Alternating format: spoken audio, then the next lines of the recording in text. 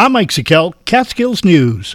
Sullivan County has been the only Hudson Valley county not in the HITA or high-intensity drug trafficking area zone. Yesterday, Senate Majority Leader Chuck Schumer came to the steps of the Sullivan County Courthouse to make a long-awaited announcement. I have great news.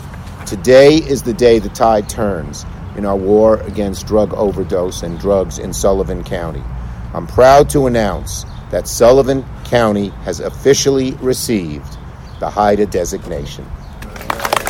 Schumer has been a strong advocate for Sullivan County, making several visits over the past 2 years and working with local officials to get the designation accepted by the director of the White House Office of National Drug Control Policy, Dr. Rahul Gupta, who accompanied Schumer to Sullivan County. What it means is that help is on the way. There will be more intelligence sharing for drug traffickers who are preying on vulnerable New Yorkers. Now, drug traffickers are going to find out what it means to have Sullivan County added to HITA very soon. The high-intensity drug trafficking area designation brings access to federal resources needed to stop drug traffickers. Meanwhile, several local speakers were featured yesterday who had worked with the regional HITA team to get the Sullivan County designation.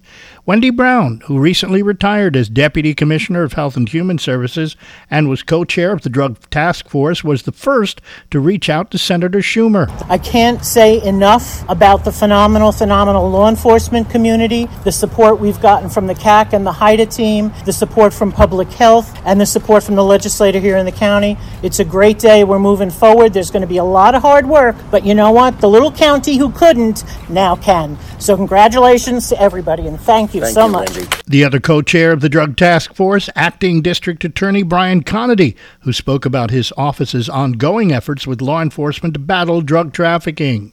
And as we wage this war, we learned that Sullivan County is a high-intensity drug trafficking area.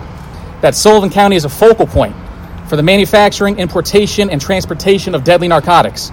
For this reason, we must bring every resource to bear while waging this war. Sullivan County Sheriff Michael Schiff, also a local speaker, members of the legislature, local law enforcement, and public health attending the courthouse event. And Sullivan County's HEAP, Home Energy Assistance Program office, will stop accepting cooling benefit applications at close of business on Friday, July 14th. The cooling benefit can provide eligible applicants with an air conditioner in a room in their home if they suffer from a medical condition that is made worse by extreme heat. Information is available on the Sullivan County website through the click list at WSUL, WVOS-FM, Thunder 102, and CatskillsNewsTalk.com. That's what's happening. I'm Mike Sikel, Catskills News.